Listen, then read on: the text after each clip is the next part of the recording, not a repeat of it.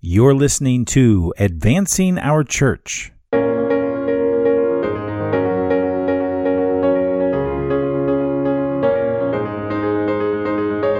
Welcome to Advancing Our Church, a podcast about Catholic stewardship, leadership, and advancement. I'm Jim Friend, and with us today is Jacob Green. Jacob, welcome to the podcast.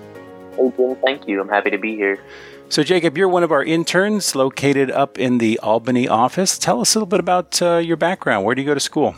I go to school in SUNY Plattsburgh. I am a rising junior this upcoming semester and love Plattsburgh. It's a great school. And yeah, I just started interning here at CW about 4 weeks ago. And yeah, I really like everybody I'm working with. I've been having a great time here. I really enjoy it. That's great. And what kind of tasks do they have a young intern doing up in CW up in Albany? Initially, it was a lot of just like database entries. Like we would have some errors with just updates with all of the accounts with the fundraising through the church. I would have to go in updating addresses and names in any errors that were in there initially. But as I've continued working here, I've started to do more and more projects, working with the marketing team, and now here I am on the podcast. So, I'm really going up the ladder, it seems like. You're rising quickly. Well, you know who else? Yeah. We've had a couple of great interns, more than a couple, I'm sure, over the years. I was talking with Yasmin Hicks the other week here on the podcast. Oh, yeah. Now she's a director with Changing Our World. And, of course, our CEO started out as an intern at Changing Our World. I did see that podcast with Yasmin. I watched that one the other day. So tell us, Jacob, what drew you to Changing Our World? What kind of focus are you looking for your career? Well, initially, I was at school, and my uncle actually is Jed Dorney. I don't know if you know him. Oh, I know Jed, sure. Yeah, he works in the Albany office, and he told me they were looking for interns, and he gave me Colleen's number, and I talked to Colleen a little bit when I was at school. And she was like, as soon as summer started, I came in and met her, and I met the team, and I just really loved everyone here. I felt like it was a great fit for me. And the work that I was doing too is I'm focused on marketing and digital media when I'm at school. So the work is, as well as people, everyone being really cool and nice, the work is what I'm studying too. So I feel like it's a great fit for me. That sounds like it. So, Jacob, you and I met in New York City a couple of weeks ago, and when we were there, I was able to record a few discussions with some of our very talented consultants. Yasmin actually was in one of the groups. This episode of Advancing Our Church is going to focus in on what nonprofits can do differently in the 2019-2020 fiscal year. So I have on the show today Vanessa Dickerson and Fred Roberts, and we're going to go ahead and go to that discussion now. But Jacob, thanks for being on the show. Wish you all the best in Albany, and we're very excited and happy to have you part of our podcast team. Awesome. Great. Thank you for having me. It was a pleasure, and good luck with the rest of the podcast. Thanks so much.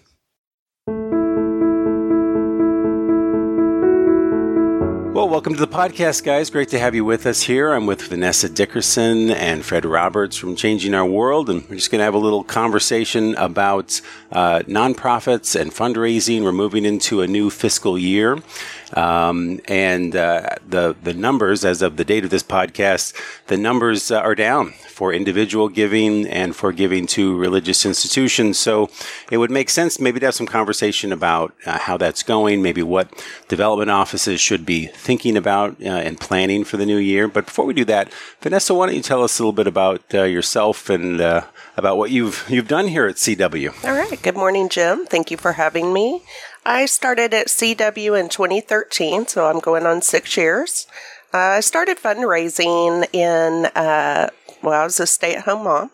Yeah. And in Texas, we have something called Robin Hood, where the equal funding taxes. So if you're in a wealthy area, you have to give to, schools that aren't as well off.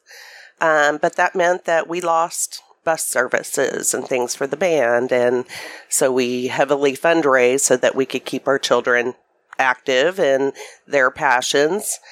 Then when my youngest went to second grade, I decided to fundraise for a living and actually make some money doing it.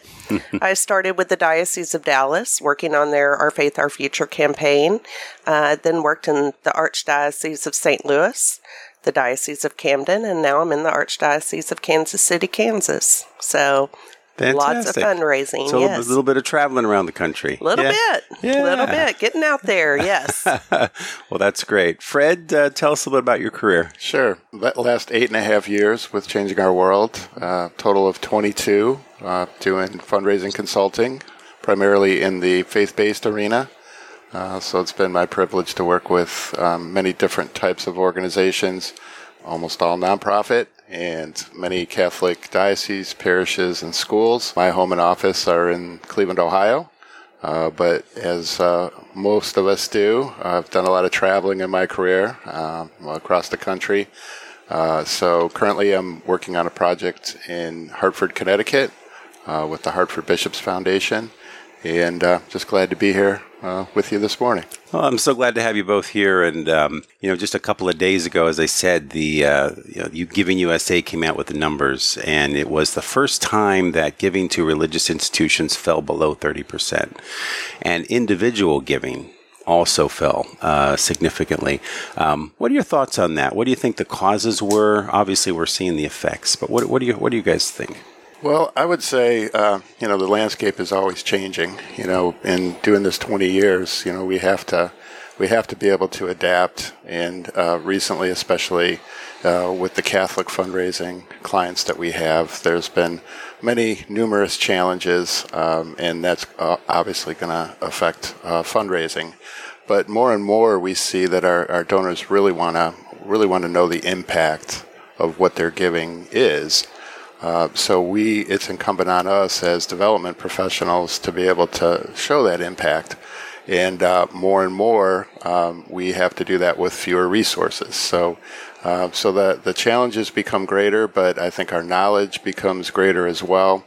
I think with a lot of the development offices, they need to be leaner. They need to be lean and mean because of, if the dollars are shrinking, that means that they don't have the resources at their disposal in terms of staff and in terms of, the things that they need to do to get their message out. So it's really important to be open to new ideas, which can be difficult, especially when you have done, if you've done your fundraising a certain way for a number of years and it's been successful, you really don't want to or need to do anything differently.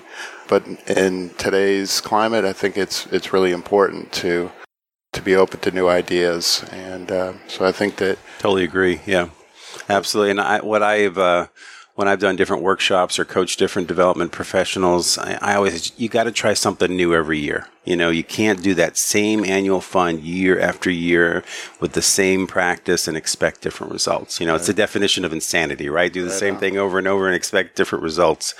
Try a major gift reception, try a different letter, try segmenting your letters, whatever it is, but just try something different. How about you, Vanessa? What do you think? Well, I think that there's so much out there to take advantage of now with social media and things like that, and trying to, as Fred said, change, adapt, and get involved in things, but growing that passion, keeping it new and not the same, as you were mentioning, the same appeal year after year. Yes, it's needed. Yes, it's there, but let's change it up a bit, because people are very savvy now. Not that they weren't back then, but with social media, you see things, you hear things, and also the climate has changed. And being in Catholic fundraising has been a challenge of late. And, it's just getting people back on board and getting that passion again, because the church itself has not changed. The faith is still there. It's getting people back involved in that. Absolutely. And you talk about the changing climate. I mean, it is the elephant in the room. One of the ways in which, how can a fundraiser deal with the impact of some of the scandal that is out there in the media? Maybe some that are listening to this podcast are dealing with scandal in their their own diocese, and they've been personally affected, maybe even in their own parish or their own religious institution in which they serve. I'll just throw out my thoughts on that, and then you guys can jump in with your own. But, I think now more than ever, that annual report, that financial report of giving, accountability, stewarding the dollars, talking about where the funds are being spent, making sure your donors are educated on the needs, as well as where you have spent the dollars in the last year, is probably more important now than it ever has been before. What are your thoughts? I totally agree with that. The transparency is key. We've got to be up there. We've got to deal with it up front. And there is no hiding anymore. You can't sweep things under the rug like you could back in the day. It's just not worth it. So it's been as hard as it is to see things that have come out. It's good to see diocese and archdiocese being proactive in coming forward, whether it's for the right reasons or not.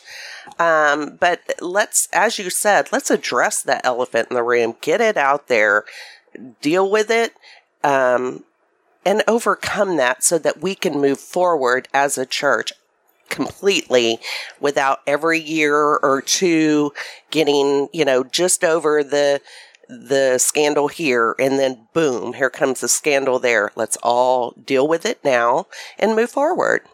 Yeah, I totally agree with both of you, and would just say that accountability is the key. And when people are hurt and mad, they need a vehicle to be able to express that. So in my travels and my dealings with many different Catholic parishes, I think the leadership at the local level, the pastors that do get out in front of those emotions and will accept that and listen. I think listening is really key to everything that we do, but especially in this case where, as I said, when people are hurt, they want to be able to express that. And until you deal with that, we're not going to be able to move on from it. So I think the church is taking steps in that direction, but we obviously have a lot of work to do. And everything that happens out there in the world impacts us when we go to our donors and ask them for support for the next cause. So we need to be aware of that and be able to address it. And it's not easy for you to go and see a donor who's got an issue or a bone to pick like that. And I know that a lot of the folks listening to the podcast who may be in diocesan development or school development have sat and listened to the repercussions of what may have happened in their own diocese or their own parish, or just what the donors are seeing nationally, what they see on the national stage, which is popping up in different dioceses around the country. Being that listening ear, can be a challenge, but it also can produce blessings. It can produce good things when you take the time and when a donor feels heard, and then you can take the opportunity to tell them how you are being accountable, how you are being transparent, the steps that your diocese or that your small nonprofit is taking to be proactive and make sure that they know what is happening with the funds that are being raised and how you're being transparent. So as we move into 1920, what should a small development shop think about? And when I say small development shop, some folks that are listening may be a one-person or a two-person development shop, or a very small team. They may have limited resources. I like to say they may only have 5 loaves and 2 fishes, but how are they going to multiply that, to feed the 5,000? What should be the priorities of a small development shop, in 1920 with limited resources? What are your thoughts? I think it really comes down to the people. And, if you have a limited number of people, a small shop, as you're describing, there's, in theory, there's a limited amount of work that you can get done. But I think that's where you need to expand your thinking and maybe look to areas like volunteerism, because, so many folks that are supportive of you, of your causes, will get involved with different initiatives if they're approached in the right way. So A lot of times we look at our donors as somebody who can help us to fund a project or to fund a campaign or in that light. But I think to think beyond our staff for smaller foundations that have boards or leadership committees, to really rely on them to do more as the leadership body of the organization to help in that regard. So I think we definitely need to be creative in our thinking. We can't just, like you say, you can't do the same thing and expect to get different results. So outside of the box thinking, I think, is really important. What do you think, Vanessa? I think it's communicating your case. Yes, definitely the people, but getting your case out there, getting it heard, getting people to grow with it, to feel passion for your case so that you can, bring the volunteers in, because we all have a passion for, what affects us.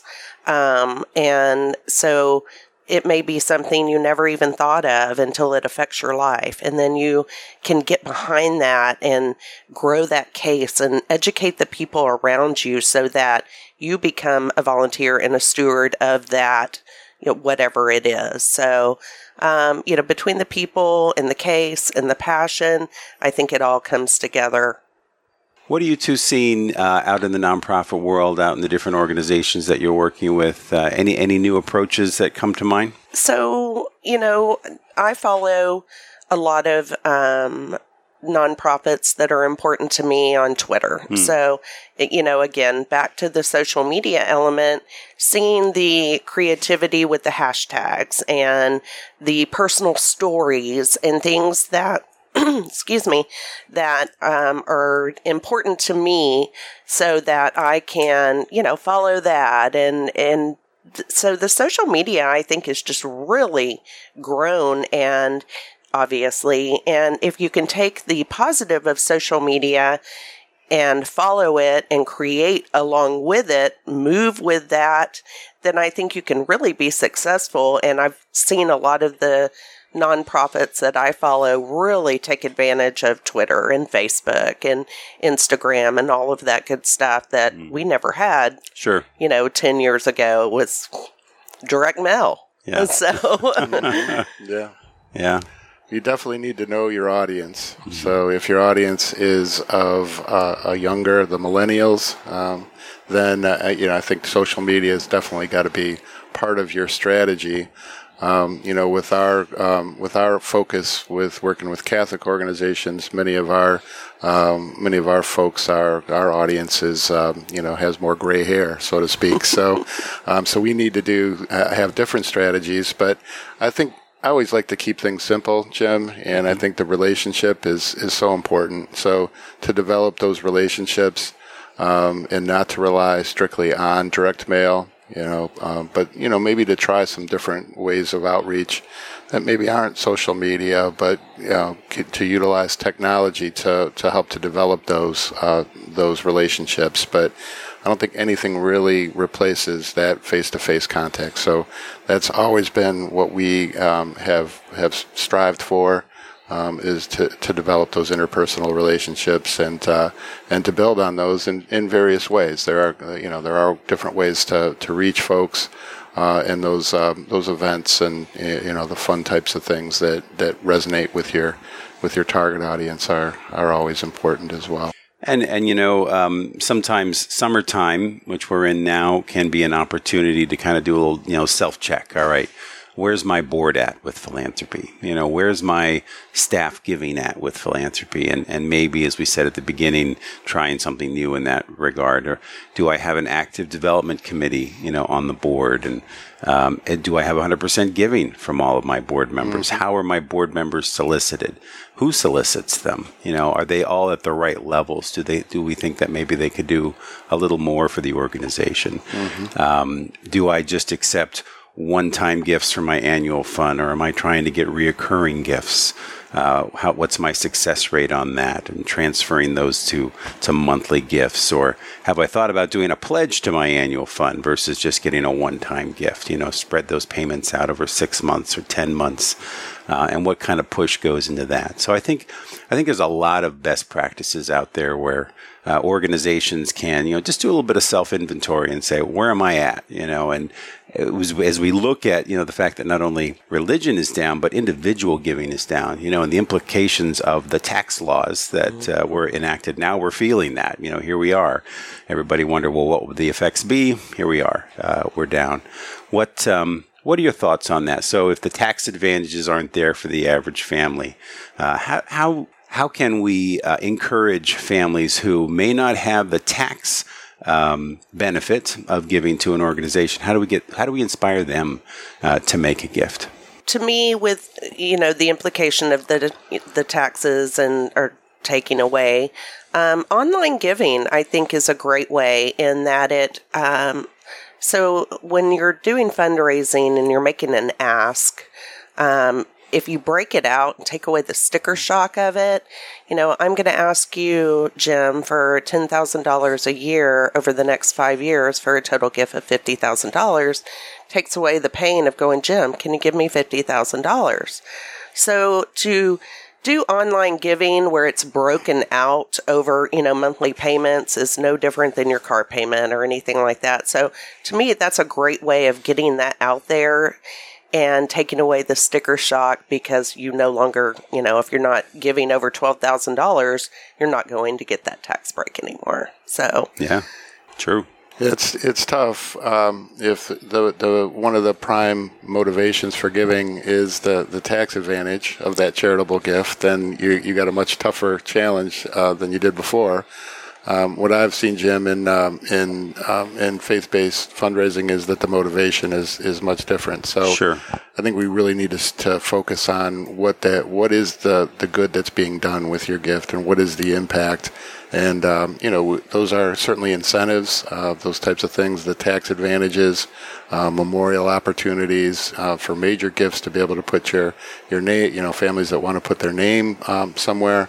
That certainly is an incentive, but shouldn't be the central focus of what it is that we're asking for. Sure, absolutely. And there's still other tax advantages like the IRA benefit for those who are of the age. But what I'm thinking about parishes now. My own parish, for example, did an increased offertory. We did a stewardship campaign in the fall, and we're up just a little bit, but not where we were hoping to be. I hope my pastor doesn't mind me saying that on the podcast. But there may be other parishes that did an increased offertory program, and they're looking at their results, thinking, "Geez, I thought it was going to be more than it is now," or maybe they projected it would be more. Maybe in the past, if they had done it 5 years ago, it would have been more. But they're not seeing quite the results. I think now is really a critical time for, even at the parish level, communications of where those funds are being spent on an annual basis. And summertime, as we end the fiscal year, is a good time to do that. To put that kind of report together and think about producing something in the fall. A lot of parishes do increased offertory programs or annual giving programs that kick off in September, October, before their bishop's annual appeal begins. And that really is a great time. I had a pastor say to me recently, if you're going to do a campaign, do it in the fall, because everybody feels good in the fall. It's just a good time. There's a sense of being refreshed, of newness, about that September month, coming back to school. Like, there's lots of new possibilities. It is a good time to ask. By the time you get to April, May, June, it's just people are tired. They're ready for a break. But so now is a good time to start thinking about that. I think communication is really key to be able to reach your audience, with your message, so that and also patience, to be patient. So it takes a while sometimes to build up a program like an annual appeal. So.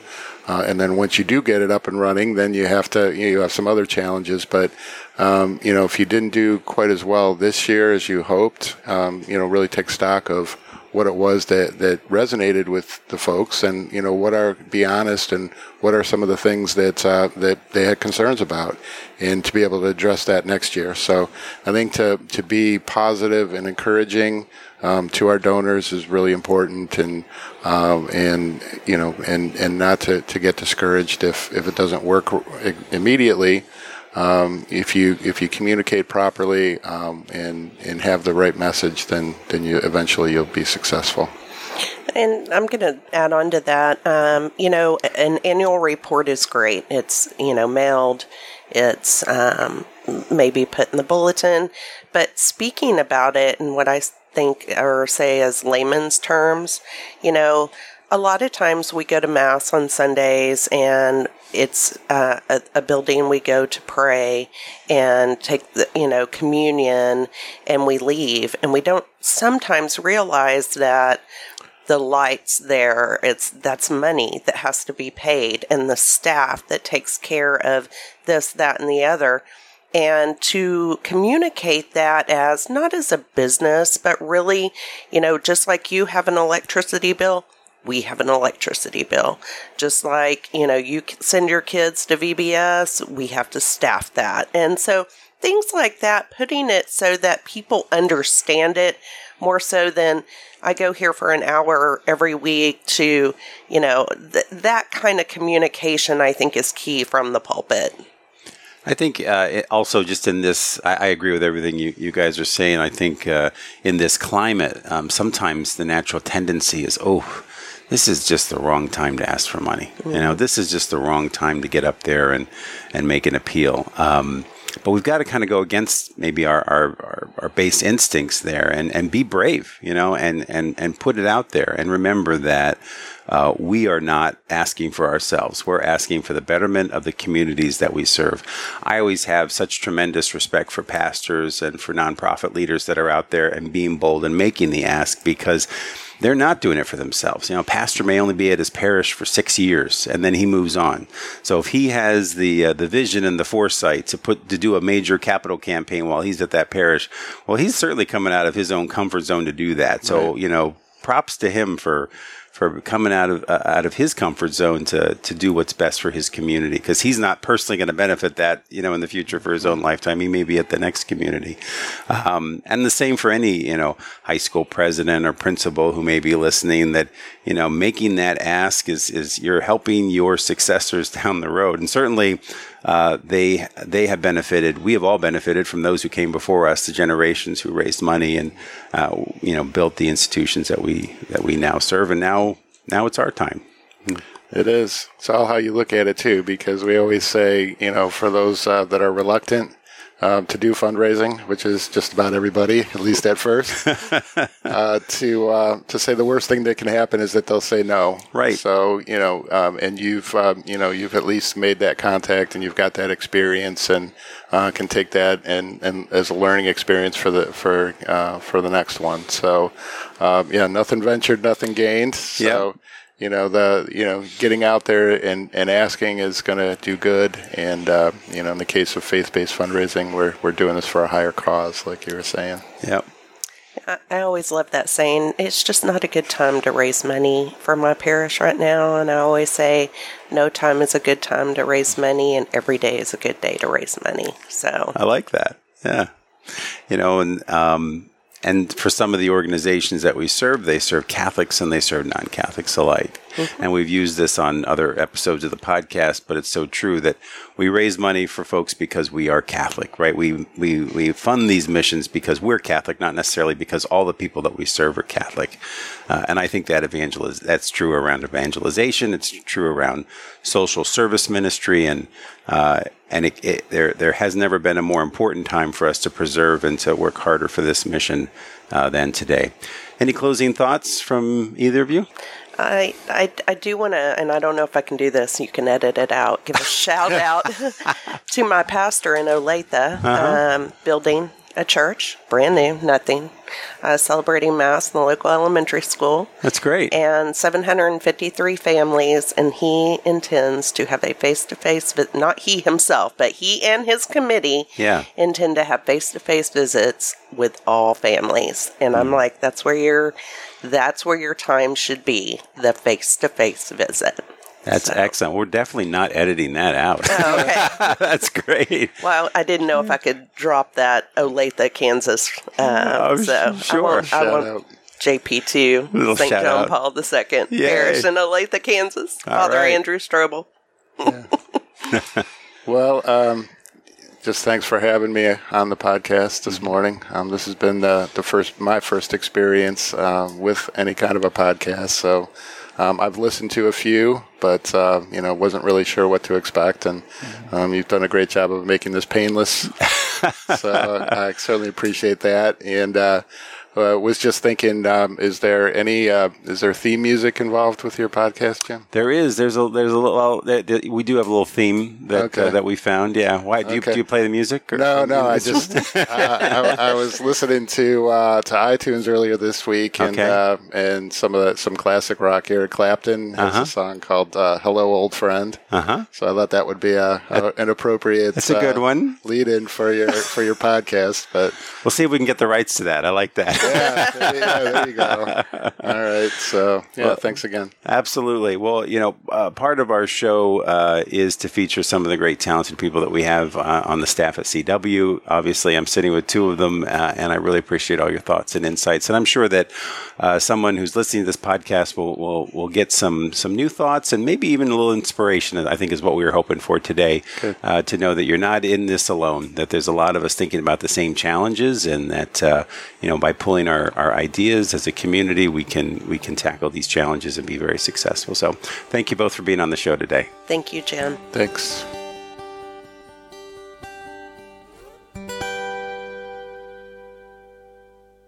I want to thank Vanessa Dickerson, Fred Roberts, and of course Jacob Green for being on our show this week. It was a very good conversation, and if any of you who are listening had additional questions or want to follow up about any of the topics that we talked about on today's show, please shoot me an email at jim@advancingourchurch.com. Advancing Our Church is a production of Changing Our World, a fundraising and social impact consulting firm that has been advising both nonprofits and corporations for the past 20 years. For more information, please visit us at changingourworld.com. If you'd like more information about our show, please visit our website at advancingourchurch.com. Follow us on Twitter, Facebook, or Instagram. Well, that's it for me. I hope you're all having a wonderful summer. Have a great week, everybody. Take care, and God bless.